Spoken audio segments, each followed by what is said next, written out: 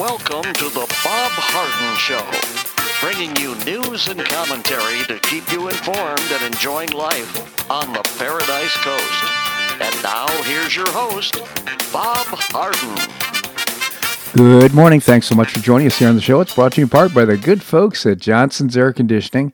Johnson's Air Conditioning is Naples' longest established air conditioning company. I hope you'll visit the website, johnsonsairconditioning.com. Also brought to you by Life in Naples magazine. Be in the know and stay up to date by reading Life in Naples. The website is lifeinnaples.net. We've got terrific guests for today's show, including William Yateman. He's a research fellow at the Cato Institute. We're talking about the infrastructure saga, the continuing saga about the infrastructure plan. We'll also talk about the $6 trillion budget proposal. We'll also visit with Michael Cannon. Michael is the Director of Health Studies at the Cato Institute. Joel Griffiths is a research fellow in the Rowe Institute at the Heritage Foundation. We'll also be talking about the budget, and we have a special guest later in the show as well. It is June the 4th, and on this day in 1919, the 19th Amendment to the U.S. Constitution granting women the right to vote was passed by Congress and sent to the states for ratification. The women's suffrage movement was founded in the mid-19th century by women who had become politically active through their work in abolitionist and temperance movements. In July 1848, 240 women suffragists, including Elizabeth Cady Stanton and Lucretia Mott, met in Seneca Falls, New York, the burnout district, upstate New York is where a lot of this stuff started, to assert the right of women to vote. Female enfranchisement was still largely opposed by most Americans, and the distraction of the North-South conflict and subsequent Civil War precluded further discussion. During the Reconstruction era, the 15th Amendment was adopted, granting African-American men the right to vote, but the Republican-dominated Congress failed to expand its progressive radicalism into the sphere of gender. In 1869, the National Women's Suffrage Association, led by Susan B. Anthony and Elizabeth Cady Stanton, was formed to push an amendment to the U.S. Constitution. Another organization, the American Women's Suffrage Association, led by Lucy Stone, was organized in the same year to work through the state legislatures. In 1890, the two societies were united as the National American Women's Suffrage Association. That year, Wyoming became the first state to grant women the right to vote. By the beginning of the 20th century, the role of women in American society was changing drastically. Women were working more, receiving a better education, bearing fewer children, and several states had authorized female suffrage. In 1913, the National Women's Party organized the voting power of the enfranchised women to elect congressional representatives who supported women's suffrage. And by 1916, both the Democrat and Republican parties openly endorsed female enfranchisement. In 1919, the 19th Amendment, which stated that the rights of citizens of the United States to vote shall not be denied or abridged by the United States or any state on account of sex, it passed both houses of Congress and was sent to the states for ratification. 8 days later, the 19th Amendment took effect. That's quick. Despite the passage of the amendment and the decades-long contributions of black women to achieve suffrage, poll taxes, local laws, and other restrictions continued to block women of color from voting. It would take another 50 years for all women to achieve voting equality. 19th Amendment passed on this day in 1919. Well, a delegation from Pennsylvania will try to convince legislative leaders in the state to back an audit of the 2020 election after visiting an election review taking place in Arizona's largest county. That's Maricopa County. I'm 100% for us having one, and I think our leadership is starting to lean that way. Pennsylvania Senator Chris Dush, hope I'm pronouncing that correctly, told reporters and the veterans at Memorial Coliseum in Phoenix, where the Maricopa County audit had been taking place since April the 23rd. Dush was joined by State Senator Doug Mastriano and Pennsylvania Representative Rob Kaufman. Dush said he was impressed by how the Arizona audit was being done, including how the firms hired by the Arizona state are handling chain of custody issues. I've never seen anything like it, he said. To be quite honest with you, it was fantastic. I'd like to encourage other state legislatures to get down here and take a look at it as well, especially if you've had situations like we've experienced in Pennsylvania that really have our citizens in an uproar, he said. Mastriano told a pool reporter that he supports Pennsylvania conducting an audit such as the one being executed in Arizona. So they went out to Arizona, they visited there, and made this caveat. It's not about overturning anything. I'm just trying to find out what went right, what went wrong, and how do we do better elections in the future, he said. That makes sense. I don't know why that should be a partisan issue. It should be bipartisan. But I think this whole thing is gaining steam. We have Maricopa County now going. Looks like Pennsylvania is going to do a deep dive into a full audit. We, of course, know that right now Georgia is starting out audit process. Well, we expect that that Wisconsin and Michigan will probably do the same thing. So kind of falling like dominoes, and we'll see how this all turns out. But I suspect that a lot of people are going to find out what I believe is there was a lot of dirty play in the election, and quite frankly, my belief is that President Trump won. Well, the U.S. is getting its groove back. It's been a whirlwind. At the height of the pandemic, the U.S. unemployment rate reached 15%. And at one point, the country saw an average of more than 3,000 virus-related deaths every day. But since March, a slew of states across the country have eased mask mandates and lifted restrictions, and more than half of all U.S. adults are fully vaccinated. It all appears to be put the U.S. on a positive trajectory. So if you check travel and spending are up, unemployment filings are down in the lowest level since the pandemic began, and still the U.S. economic state isn't where it was pre-pandemic. The service industry is struggling to find workers. Cases are at their lowest level in almost a year. In the past week alone, daily cases reported fell nearly 30%, and in the Midwest and Northeast, states have reportedly seen more than a 50% drop in the last 2 weeks. In 12 states, 70% of all U.S. adults have received at least one dose of the vaccine. And, of course, socialization's coming back. Hugs, people are hugging each other, shaking hands. Social calls and reservations are coming back. Wedding season is upon us. So it looks like people are getting back to work. People are beginning to socialize and getting back to normal. Now, in spite of that, President Joe Biden repeatedly called for Americans to drop their resistance to being vaccinated against the virus on June the 2nd, while announcing his administration's 5-part plan for the month of June to encourage 70% of U.S. adults to get at least one dose of vaccine by July the 4th. This new effort, which includes reminding Americans of incentives being offered across the country, such as free beer, free child care, free sports tickets, and seeking to pull all the stops to reach the 70% figure so we can declare our independence from COVID-19, Biden said. By the way, where'd that 70% figure come from? I wonder if that's science, voodoo science maybe. The president noted that 63% of U.S. adults have had at least one shot of vaccine against COVID-19 and the disease caused by the CCP. Of this figure, 73% of adults over the age of 40 have had one dose. We especially need people under age 40 to step up, Biden said.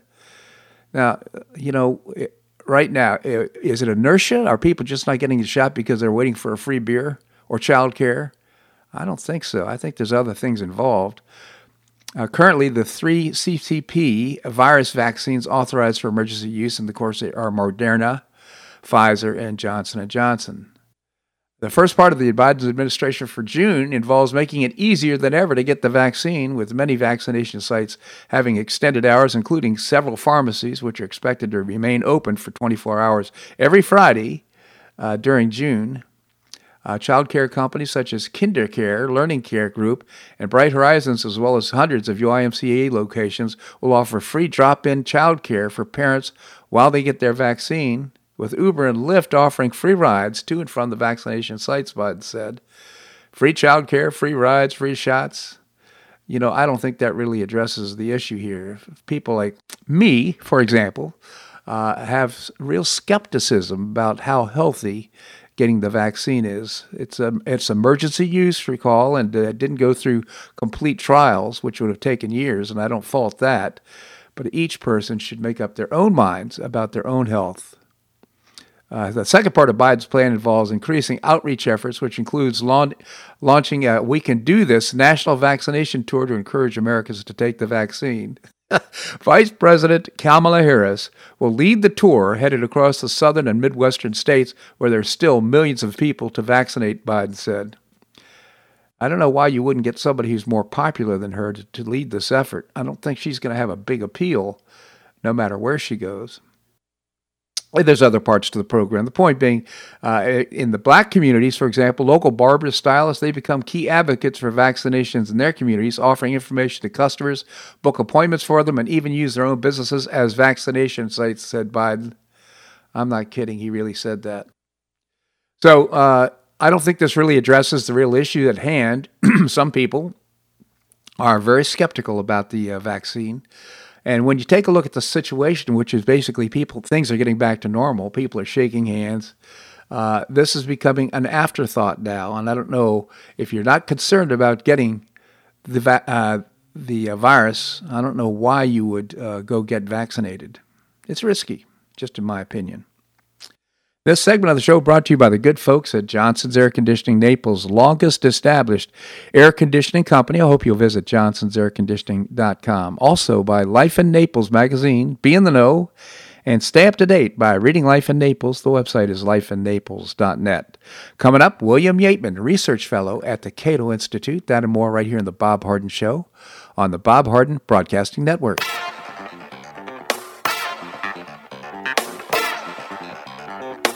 Stay tuned for more of the Bob Harden Show here on the Bob Harden Broadcasting Network.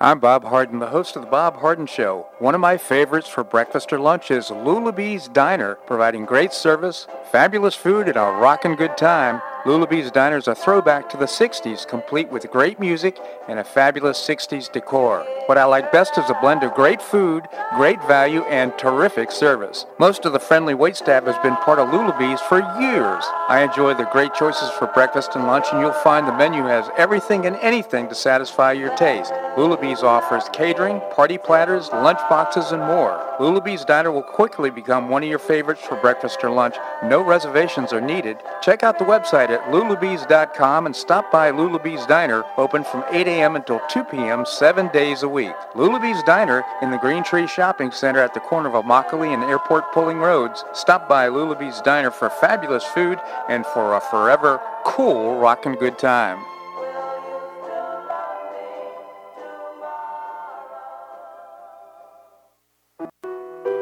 Did you know St. Matthew's House operates the only emergency homeless shelters in Collier County? St. Matthew's House provided more than 500,000 hot meals to those in need last year, and since 2010, 527 men and women have graduated from the St. Matthew's House Justin's Place Addiction Recovery Program. For over 30 years, St. Matthew's House has provided innovative solutions to fight homelessness, hunger, substance abuse, and poverty in Southwest Florida. And you can help St. Matthew's House in this life-transforming work by patronizing the St. Matthew's House thrift stores, Cafe M25, car wash and detailing center, and award-winning catering operations. For more information, visit stmatthewshouse.org. That's stmatthewshouse.org. St. Matthew's House is a 501c3 not-for-profit organization and does not solicit government funding.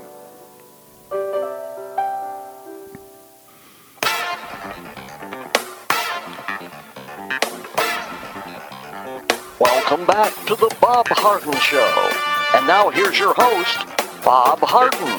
Thanks so much for joining us here on the show. It's brought to you in part by Gulf Shore Playhouse, bringing you professional New York-style theater at its very best and building a performing arts center in downtown Naples. It's going to be beautiful. I hope you'll find out more by visiting gulfshoreplayhouse.org. Coming up, we're going to visit with Joel Griffiths from the Heritage Foundation. Right now, we have with us William Yateman, research fellow at the Cato Institute. William, thank you so much for joining us. Thank you so much for having me on, Bob. Always a pleasure. Tell us about the Cato Institute. You bet. We're a think tank here in Washington, D.C., dedicated to the ideals of advancing a free society at every level of government. Cato.org is the website.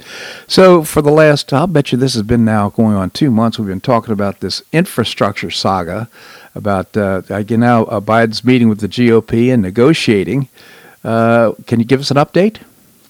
You bet. Indeed, the saga continues. President Biden met with West Virginia Senator Shelley Capito, who's leading the GOP, who's the primary negotiator on behalf of the Senate GOP.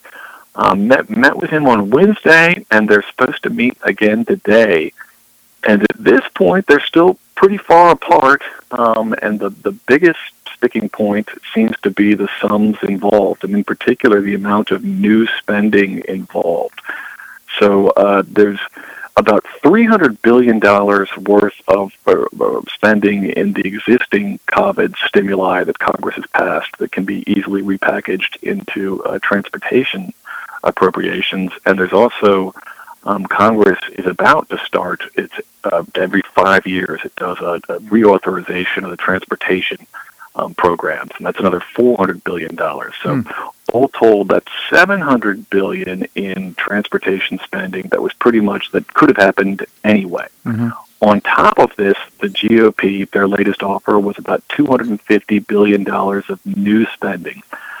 President Biden initially wanted about $2.2 trillion of new spending. That's on top of the $700 billion that I'd spoken about. But his latest offer is to lower that to about $1 trillion in new spending. So the GOP is at about $250 billion of new spending. Biden's at $1 trillion. That's a pretty big gap. I'm sympathetic to what Senator Ron Johnson said, which is, why would we? $700 billion is a lot of money. Yeah. But why? Maybe we ought to think about just limiting it to that. He's uncomfortable with even what Senator Capito has offered up to Biden. So, notwithstanding kind of the difference on the amount of new money the respective sides want to spend, they're still far apart on what to spend it on. I mean, Biden is still intent on climate change and healthcare measures that don't have anything to do with transportation. And they're still pretty far apart on how to pay, with Biden wanting some sort of corporate tax increase and the GOP preferring some sort of a user fee, an increase in the gas tax or an electric vehicle per mile charge. So interesting. In fact, Biden proposed a 15% tax offer any corporation that doesn't pay taxes. 15% of what, for crying out loud? He is so interesting. He is. So what the real issue here, I think, is that we have a couple of senators, Kyrsten Sinema from Arizona and Joe Manchin from West Virginia. Joe Manchin basically made a comment yesterday or the day before that, hey, this has to be bipartisan. Any infrastructure bill has to be bipartisan. He's also saying, he's not going to allow the filibuster to go away. So he's kind of stymied. I'm talking about President Biden right now. And then the parliamentarian made an interesting judgment or ruling. Maybe you could tell us about it. Oh, indeed. So this is actually huge news. Your listeners might be acquainted with this process known as this parliamentarian process in the Senate known as reconciliation. And without going into the details, it allows the majority party in the Senate to avoid a filibuster by the minority party. This is how, if your listeners will recall, Democrats passed the $2 trillion American Rescue Plan last March. The long and short of it is that for forever, I mean, for as long as the Senate has had, since 1974, I should say, when budget reconciliation became available, it has always been understood to only be available 2 times per legislative session, so basically 2 times every 2 years. Senator Schumer, the Senate Majority Leader, earlier this year, claimed that he had won from the Senate parliamentarian who sort of has the dispositive voice when it comes to interpreting the Senate's rules. Schumer had claimed that he won a ruling from the parliamentarian that effectively allowed him to use reconciliation and thereby circumvent the filibuster as many times as they wanted. And indeed, this had factored into the ongoing infrastructure talks. Biden had initially wanted $4 trillion worth of infrastructure spending, and then he ultimately decided, the White House did, to split that up for a more traditional, even though it's, I guess, loosely connected to infrastructure, but one package that would include roads and bridges in addition to the climate stuff and some healthcare spending, and then an altogether separate package that he intended to pass via reconciliation only through Democratic support. So the upshot is that through this ruling this week by the parliamentarian, that in essence Schumer can only employ reconciliation and avoid the filibuster once more this session, it puts a major crimp on the ongoing infrastructure negotiations. I mean, in essence, it puts in jeopardy the entire Democratic agenda. Whereas before, under what Charles Schumer had purported, the ruling he claimed to have won from the parliamentarian, they could have gotten everything they wanted on a straight party line vote. Yeah. Now they can only, in essence, get one bill on a party line vote. You know, this all goes back to the Constitution of the brilliance of our founders and making sure that we have checks and balances. Even under the current circumstances, the progressive movement can't run away with our government. In other words, checks and balances have been in place. And, of course, thankfully for the Senate rules that allow for require the filibuster and require, in most legislation, 60% of the votes to pass a bill. You know, I'll echo that sentiment. It is a testament to our constitutional system, and indeed, it's a testament to the fact that norms still do exist somewhat on Capitol Hill.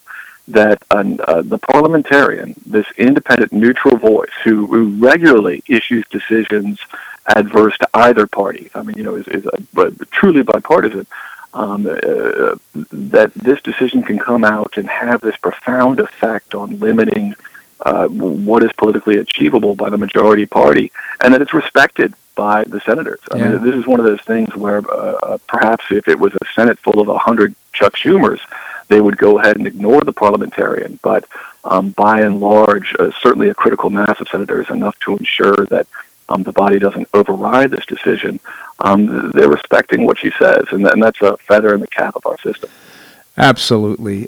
Before I let you go, you want to make a comment at all about Biden's $6 trillion budget proposal? Well, it would make a debt the highest portion of our economy since World War II. Indeed, it would exceed our GDP. Just caution our listeners that these budgets are aspirational. So, you know, every president puts out a budget that doesn't necessarily comport with reality. But even by those standards, this is out there. So, you know, it's virtually every progressive wish item imaginable within one document. And again, were this to come into fruition, and I strongly doubt it would, then, you know, it portends all sorts of trouble for our nation's finances. No question. Again, William Yateman, Research Fellow at the Cato Institute. William, always appreciate your commentary. Thank you so much for joining us. Thank you so much for having me on, Bob. My pleasure indeed. Again, cato.org is the website.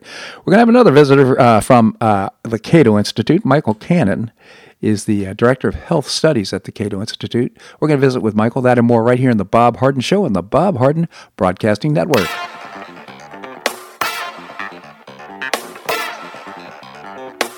Stay tuned for more of the Bob Harden Show here on the Bob Harden Broadcasting Network.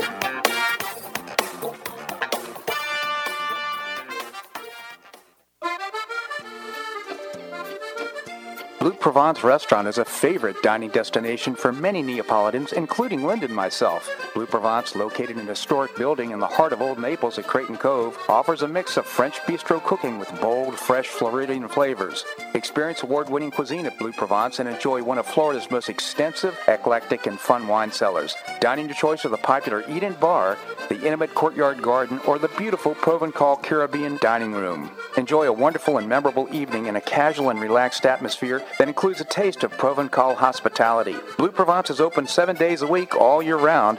Visit BlueProvenceNaples.com for reservations, everyday specials, and coming events. That's BlueProvenceNaples.com or call 261-8239. That's 261-8239. Blue Provence French Restaurant in the heart of Old Naples.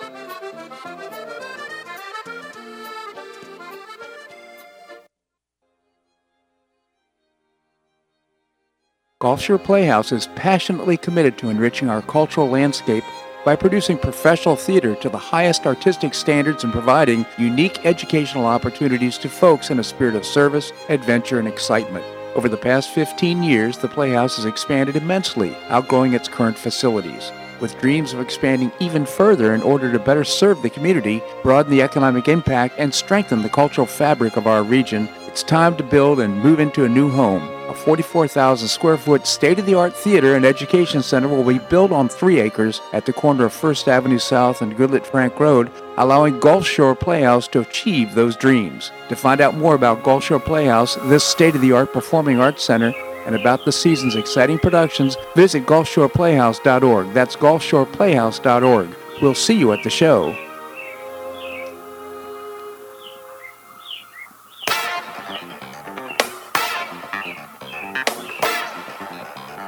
Welcome back to the Bob Harden Show.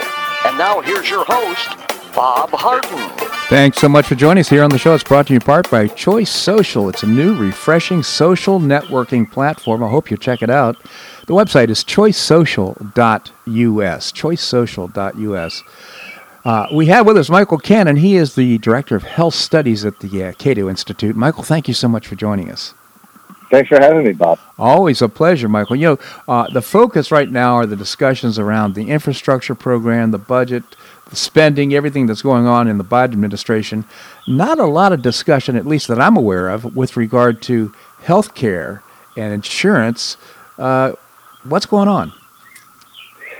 So, yeah, that has been overshadowed by President Biden's desire to spend trillions upon trillions of dollars on infrastructure. But in his budget, he did have a number of healthcare items that healthcare has always been a big priority for the Democratic Party, and we can expect him to return to these. Some of them are proposals that I think should get a hearing. Some of them have to do with reducing the amount of money that the Medicare program spends on things like prescription drugs. And I think that's meritorious. I think the Democrats and the left have been better than Republicans and the right have about recognizing that the Medicare program sets prices too high sometimes, and pays drug companies too much. And I think that advocates of limited government need to recognize that and give credit where credit is due.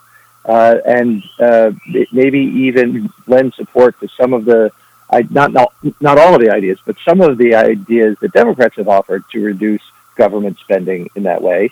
Unfortunately, the Democrats often want to plow those savings instead of returning that money to taxpayers or leaving it with taxpayers, not taking it in the first place. A lot of Democrats want to plow those savings into new forms of government spending, like another item in President Biden's budget, which is expanding or making permanent the temporarily expanded subsidies for people who enroll in Obamacare plans.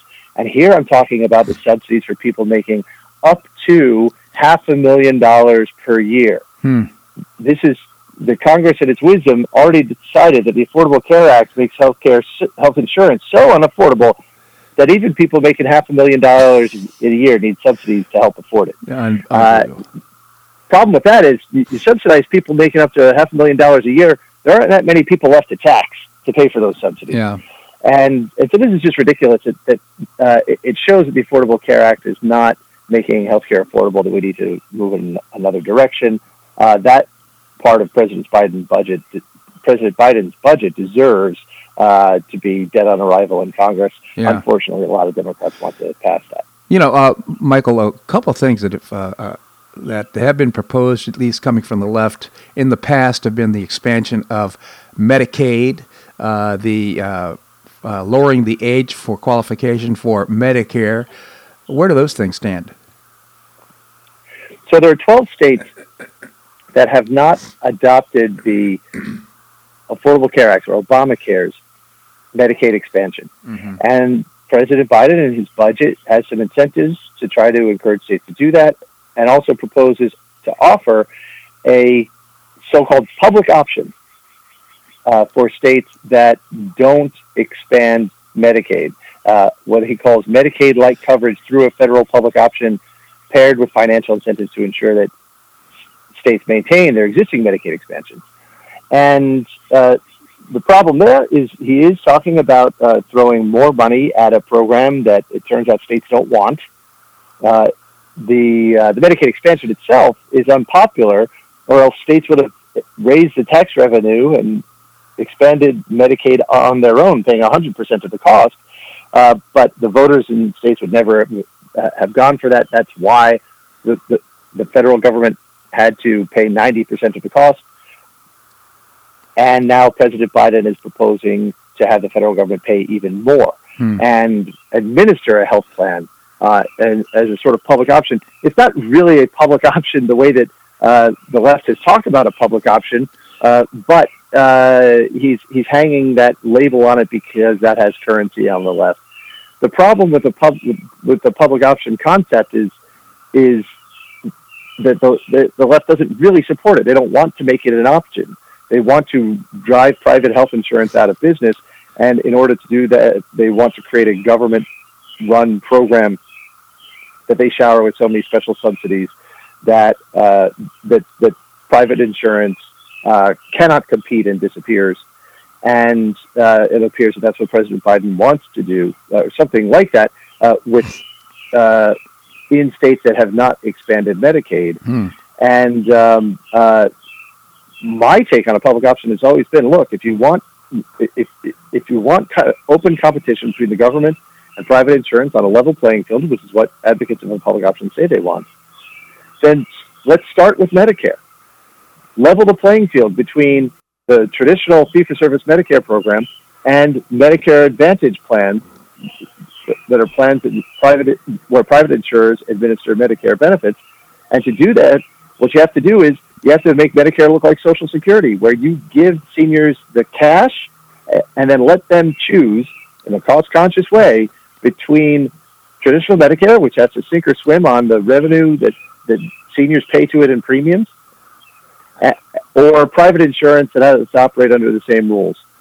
The left will not go for that because they know that means that even more seniors will choose private insurance over traditional Medicare, because traditional Medicare will lose all of the special advantages that they want it to have. Yeah. And so we can really expect to see more of that in any public option plan that the Biden administration advances. You know, Michael, you've been so consistent in that recommendation. I think it's a great idea. First of all, if we can make our own decisions with regard to our health insurance and our health care, that is going to, in and of itself, if we have skin in the game, and even if the money is given to us, that's still our skin in the game. We're going to invest that money wisely. It's going to drive down prices, not only for drugs, but also for other types of health care as well, I would guess. And that can help reduce, even though it's not your money, really, it's the government's money that they're giving you, just like the Social Security program does. Once 60 million seniors begin acting in a cost-conscious way when it comes to their health care, prices, as you say, are going to fall, and that will show that we don't need to spend as much money as we are currently spending on the Medicare program in order to provide quality health care to seniors, and we can reduce spending in Medicare. Yeah. We can first reduce the rate of growth to the same rate of growth as the Social Security program. That would be a start. But then as prices continue to fall, we will see that we can actually reduce the rate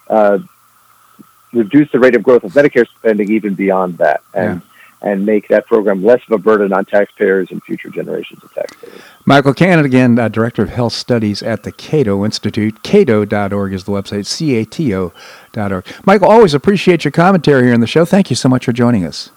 Anytime, Bob. Take care. Thank you so much. All right, coming up, we're going to visit with Joel Griffith. He's a research fellow at the Rowe Institute at the Heritage Foundation. We're going to talk about this $6 trillion budget. We're going to do that and more right here on The Bob Harden Show on the Bob Harden Broadcasting Network.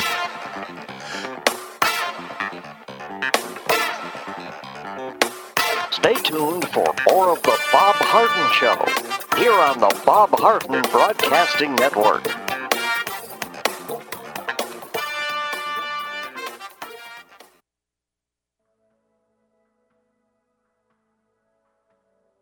you suffer from joint pain in your shoulders, hips, or knees? I was suffering from debilitating pain in my knees. On a referral, I saw Dr. George Markovich with the Institute for Orthopedic Surgery and Sports Medicine. He successfully treated my symptoms and pain for several months. Finally, having exhausted all alternatives for pain management, Dr. Markovich and I agreed that surgery was my best alternative. Dr. Markovich replaced both of my knees in 2006, and I now have full range of motion in both knees, and I have no pain.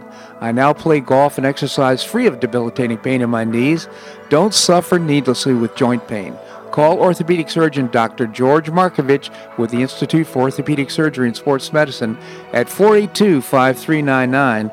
That's 482-5399. He did a great job for me, and he'll help you too.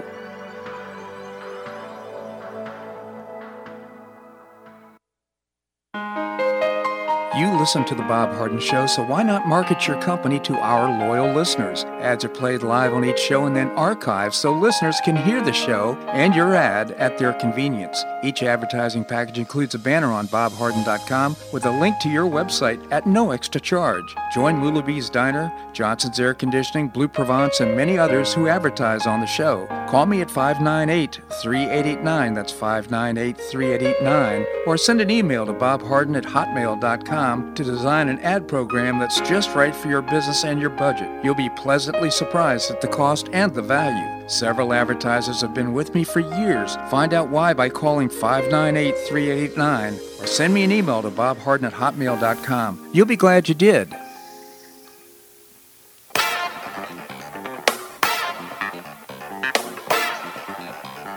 Welcome back to the Bob Harden Show. And now here's your host, Bob Harden. Thanks so much for joining us here on the show. We're providing you news and commentary rooted in a commitment to individual liberty, personal responsibility, limited government, and the rule of law. We have with us Joel Griffiths. He's a research fellow in the Rowe Institute at the Heritage Foundation. Joel, thank you so much for joining us. Hello, good morning, and thank you for having me. Oh, my pleasure, Joel. For our listeners that may not be familiar with the Heritage Foundation, maybe you can tell us about it. Oh, sure.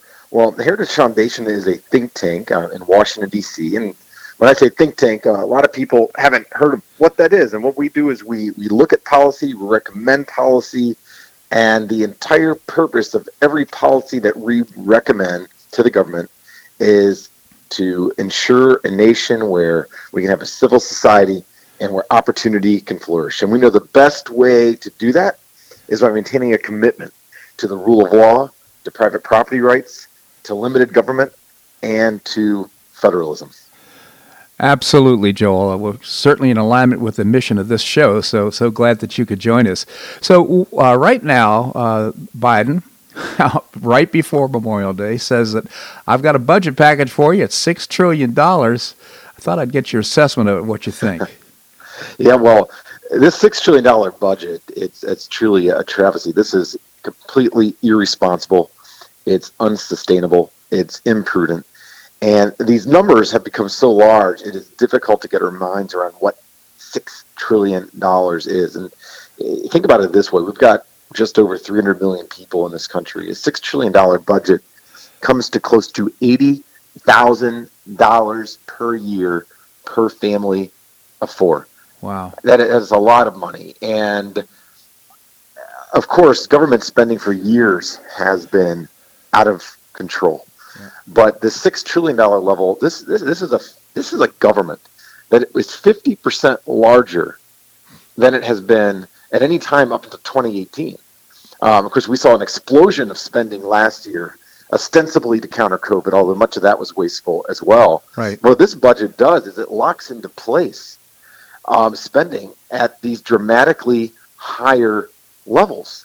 And ultimately, we're going to have to pay for it, either in higher taxes, or if we don't see the higher taxes, as politicians often like to find other ways to fund these enormous proposals, well, you might see our central bank printing additional dollars to buy up government debt, which would result in slower economic growth and higher inflation, which we've actually been experiencing over the past year. I think most of us have noticed. Yeah. You know, I'm for limited government, lower amounts of government. I'm for individual freedom and personal responsibility. It appears that the Biden administration is for big government. What they want is to expand government to, I'm going to say, invade or to occupy some space in our individual lives. And that's just, it gums up the work. It's like walking around in saltwater taffy. Businesses can't operate freely, and it just really hampers, I think, the entire free enterprise process. Yeah, I think you pointed out something very important. This isn't just about the spending, even though spending is important. This is one out of every $4 in the economy would go to the federal government, and that's unacceptable, and that's a level really that's higher than anything we've seen since World War II on a prolonged basis. But it's all these other parts of the budget where the spending is going to cause the government to occupy other parts of our life. Look at the energy component. Yeah. We heard a lot about the Green New Deal during the presidential campaign when Bernie Sanders was on that stage running for president. Well, this plan actually incorporates a lot of that Green New Deal, which would force Americans to abandon affordable fuel sources like natural gas that have enabled us to heat our homes, to cool our homes, to drive, to manufacture at costs that are far less than other parts of the world. And it would actually force us to embrace what California has tried to do and parts of Europe have tried to do, which is forcing people to transition to other types of energy. Well, that has a cost to it. Sure. Not just in the cost of heating your home, cooling your home, but it means lost jobs. It means lost economic output. Now, there's a reason why our country, with the freedom we have, particularly in the energy sector, there's reasons why our typical family here earns more and our energy costs are less. Well, this would, as you said, gum it up because it would force us to abandon our abundant fuel sources. But there's a big education component of this as well. The Biden budget would put tens of billions of dollars into pre-K and really trying to take over the education sector. Of course, there's strings attached with that. There's mandates attached with that. You know, we've been concerned for years about students going into state schools, and instead of learning what they need to learn in order to function in society and to be good citizens, there's been a lot of indoctrination. Yeah. Well, this would actually fund local schools, trying to get kids in there at 3 and 4 years old.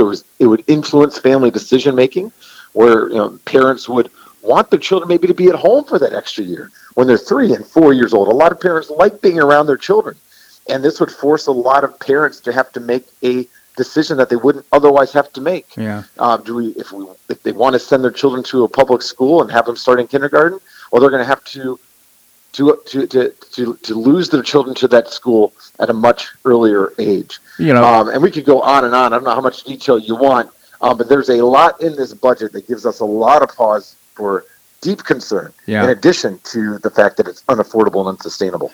So, Joel, to me, it appears that right now, with this push for preschool, it looks to me like they're trying to invade the area of parenting. If parenting belongs to parents, it doesn't belong to the U.S. government or to state governments. Parents should make the call with regard to their kids' education, and they should have school choice, in my opinion, as well. Yeah, well, traditionally, education of the youth has been left to state and local governments. It's not an enumerated power for the federal government, and our politicians in D.C. have lost sight of that. The only power that the federal government is supposed to have are those powers delineated, given to it in the Constitution. Right. Education is not one of them, but over time, you've seen the federal government give more money to states and local governments for schooling, and there's always strings attached, and there is a danger to that. When you have local control of schools, local school boards, sure, you still have problems with public schooling, but at least parents do have recourse, because parents, if they want to get engaged, they can actually nominate and elect people to the school board and make these decisions over what their children are being taught and how the school is operated. When you have the federal government making these grants or forming these programs of aid to these local public schools, those come with mandates and they come with strings attached, and it takes power away from parents in these districts, and it puts the power in the hand of the bureaucrats in Washington, D.C. at the Department of Education. Yeah. This is dangerous, and this budget is full of that, though. And on the pre-K and on the child care area, I know that on the surface, sometimes having funded child care, that might sound like a positive. But once again, this is incentivizing some families to put their children at an early age into child care. And this isn't, in fact, this is often to the detriment of children. We saw a study that came out of Quebec. This is a study by J.D. Vance and Jeanette Erickson that looked at what the government subsidized child care did for Quebec's children. And you saw increases in things like anxiety and aggression, hyperactivity of these children in Quebec that were put into these government-funded early child care programs. So beyond the overspending, and this is an imprudent budget that's going to really be a millstone around our next few years to come, the programs that it's funding are dangerous oftentimes as well. Joel Griffith, again, research fellow at the Rowe Institute at the Heritage Foundation. Joel, just really appreciate this very informative discussion. Thank you so much for joining us here on the show. Thank you for having me this morning. My pleasure indeed. And again, I should have asked him about the website for the Heritage Foundation. I believe it's heritage.org, if I'm not mistaken, heritage.org. In any event, you can also Google it to find out. All right, coming up, we're going to have a nice visit with my lovely wife, Linda. We're going to do that and more right here in the Bob Harden Show on the Bob Harden Broadcasting Network.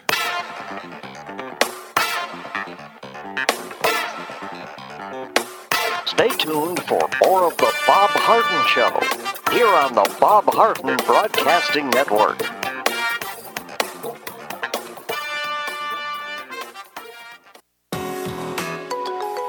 The dining scene in Naples is among the nation's finest. Get a first-hand experience with Naples Culinary Walks. Join a guided food walk with a terrific guide in a small group through elegant Naples neighborhoods known for destination restaurants.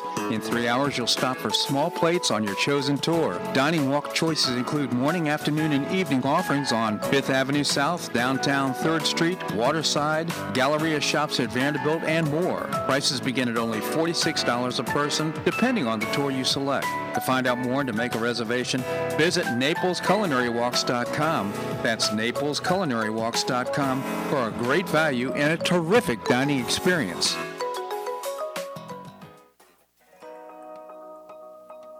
Do you have an extra auto you'd like to donate to charity? Maximize your tax deduction, support your favorite charity, and help a local child in need by calling Naples Auto Donation Center. Naples Auto Donation Center is a not-for-profit licensed car dealer. Just call NADC at 692-9840 and they'll take it from there. You get a properly documented tax deduction for whatever the vehicle actually sells for. Your designated beneficiary charity gets half the profit after fix-up costs, and the net revenue generated by NADC goes to Friends of Foster Children to provide tutoring and other enrichment activities for foster children the government doesn't provide. And NADC is also one of the few places in Collier County that sells inexpensive cars that actually run to folks who would otherwise not be able to afford one. It's a real win-win. Call Naples Auto Donation Center at 692-9840 or visit the website nadckids.com. You'll be glad you did.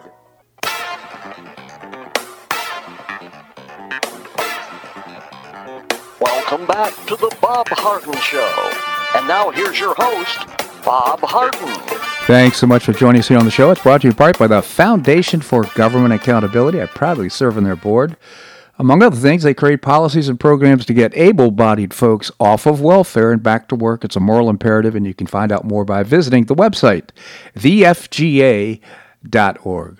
We have with us my lovely wife, Linda. She just got back in the saddle to write Greetings from Paradise. Linda, thank you so much for joining us. Good morning. Good morning. A lot of people. It was nice to get some rain yesterday, by the way. It was. Hey, a lot of people are pretty happy that you wrote another edition of Greetings from Paradise. Is this perhaps anticipating more? Are you going to continue to do Greetings from Paradise? Yeah, I will. I mean, people are writing me saying how often I've gotten a lot of requests to be on my email list too, which is great. But they're asking me how often do I write it, and it's just as the spirit leads or as the news breaks. As the news breaks, indeed. By the way, you can visit Greetings from Paradise on my website, bobharden.com. You see a pull-down tab, and there's a long history of Linda's missiles, Greetings from Paradise. So what's new in the news? Well, California is lifting its restrictions in 2 weeks, except they're still insisting, everything will be open, but they're still insisting that even people who have been vaccinated wear masks. And like I just told you off air, I'm reading about and heard it on Fox News actually this morning was that there's an uptick in cases of aspirational pneumonia in California. So I looked it up saying, what's that? And it's pneumonia that you get from breathing in crap that you shouldn't be breathing in. Anything that's in your mouth or whatever, it just comes back and infects your lungs. It's just such a hot mess. Well, you just think about it. When you're breathing with a mask on, you're basically breathing in the waste that you've you breathed out because it's just trapped in the mask. So it's there's got to be bad consequences of that. Well, and wearing masks nonstop also destroy your teeth, by the way. And so aspirational pneumonia, if you've got bad teeth and bad gums, and you've got a mask on, and you're breathing all that infection in your mouth back in your lungs.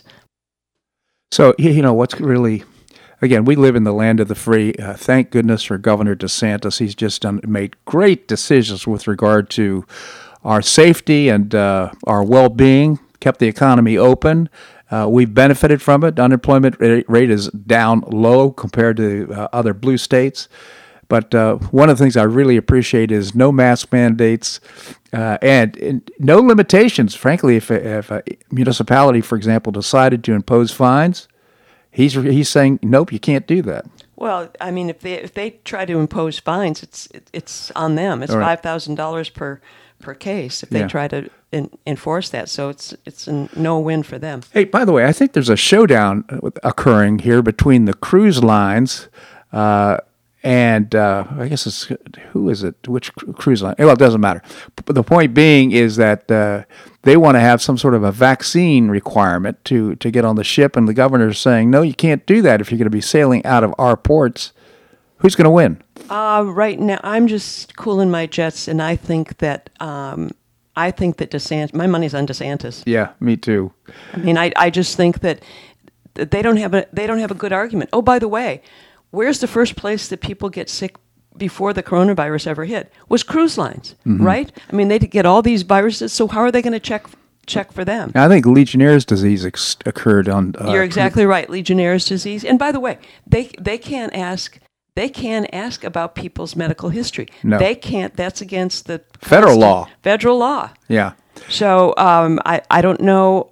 I don't know how they're going to get the way around this. By the way, did you hear that Rick Scott is trying to get a bill up that is going to force airlines not to have vaccine passports too, which is really cool. For domestic flights. For domestic flights. That is great indeed. So just very appreciative of that. The thing is, you see how governments just enjoy the power. It's almost like a drug. It's addictive, because once they expand the power to, for example, mask mandates and other requirements, closing down gyms and so forth, it must just give a real high to politicians who voted into office. Just to do a vast overview of all that's happened within the last year, it's becoming more and more clear to me and to others, by the way, the Great Awakening, is that all of this stuff with the virus and whatever was meant to do exactly that, control the people in order to control the election, in order to get this great reset going. And it's scary how many people just fell into line and said, yes, sir, 3 bags full, and didn't even bother to say, wait a minute, what's happening here? Yeah, you're right. In fact, Fauci said face masks don't do you any good, especially these cloth masks. They don't do any good. Now, he said that back in, I think it was March of 2020, and then he changed his tune to insisting on masks. I think it's a more political thing. The CDC and Dr. Fauci have been more politically motivated than they've been healthcare motivated. Well, there's even film of Fauci warning the Trump administration that there was going to be a surprise pandemic. That was in 2019, I believe, that he said that. And really, and nobody paid any attention to it. So what do you think about this all of a sudden Wuhan lab stuff, which was basically dismissed by the mainstream media? Now it looks like there's an admission by the mainstream media and many others that the virus came from the lab. Well, there's more and more cases for it. And you know who's the best person that's proving that this needs to be looked into more and more? Is Fauci. Fauci keeps flip-flopping on his stance all the time. Yeah. First it was, it couldn't possibly come from the lab. And then, we should look into it because it may have come from a lab. But it's not. Didn't do it on purpose. Didn't do it on purpose. and with all these emails, by the way, a new batch of emails supposedly from Fauci have come out. And he's just all over the place on this, and he's tap dancing as fast as he can. But he's proving what a hot mess this is, and it's all in his lap. It's all in his lap. Well, he should be wearing an orange jumpsuit, in my opinion. But that probably will never happen. But at least he should not be in the public sphere, giving announcements and making announcements about people's public health. And by the way, the mainstream media doesn't know how to cover that. Once they're trying to keep him as their shining star, and yet he's coming up with. MSNBC, this Nicole Wallace, who used to work for George Bush, made an absolute fool out of herself yesterday saying, your emails are above reproach.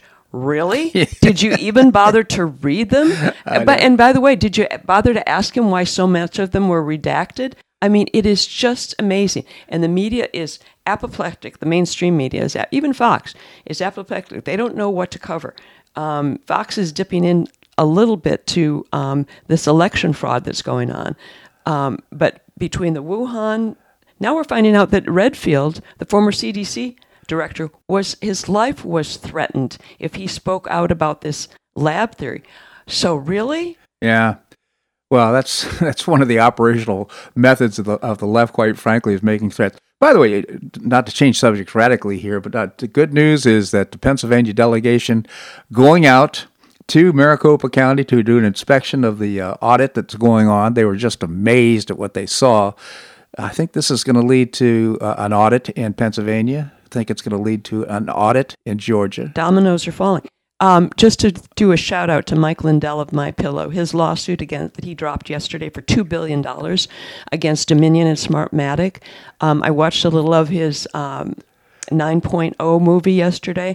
The information he has is heart-stopping. Wow. That China infiltrated our election, and the algorithms that they have recorded coming in all these swing states. 9.0 meaning basically that once it gets to the Supreme Court... Absolute 9.0. Absolute that all justices of the Supreme Court will support overturning the election. And can I just say for a second that that we know he's onto something huge, because I posted Absolute 9.0 on Facebook. I can't on Twitter anymore because I'm banned for life, but I posted it on Twitter, and guess what? Facebook took it down. Facebook took it down and say, this isn't right. Really? What isn't right about it? Yeah. So I'm in a battle with Facebook right now saying Mark Zuckerberg is an enemy of free speech. Why are you so afraid of this? Back and forth. It's very interesting to watch. You know, it's a new virtue signaling from the right, from conservatives to be. Well, I was banned from Facebook. Well, it is, and it's interesting because there's an army of us out there who are just going on other social media platforms and just screaming. Like Chris, and you know what? I won't do that on Greetings from Paradise, but I'm glad that I have other platforms like Gab and Telegram to get my news from and to spread the news, because they can't stop us. Yeah, that's right. Linda, always a pleasure to get your very well-informed commentary here on the show. Thank you so much for joining us. You're welcome. All right. Well, that's a wrap here on today's show. I hope you enjoyed it. I certainly had fun and learned a lot. On Monday, We're going to visit with Mark Schulman, the founder and publisher of HistoryCentral.com. Larry Reed is the president emeritus of the Foundation for Economic Education. And Jim McTagg, former Barron's Washington bureau chief and author of a couple of great murder mysteries. Jim McTagg will be joining us as well. Always appreciate your comments on the show. You can send me an email at bobharden@hotmail.com. bobharden@hotmail.com. I hope you make it a great day and weekend on the Paradise Coast or wherever you are. Namaste.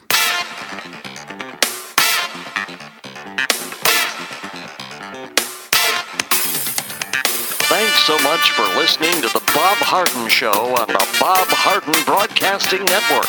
For more information and audio files of previous shows, visit www.bobharden.com.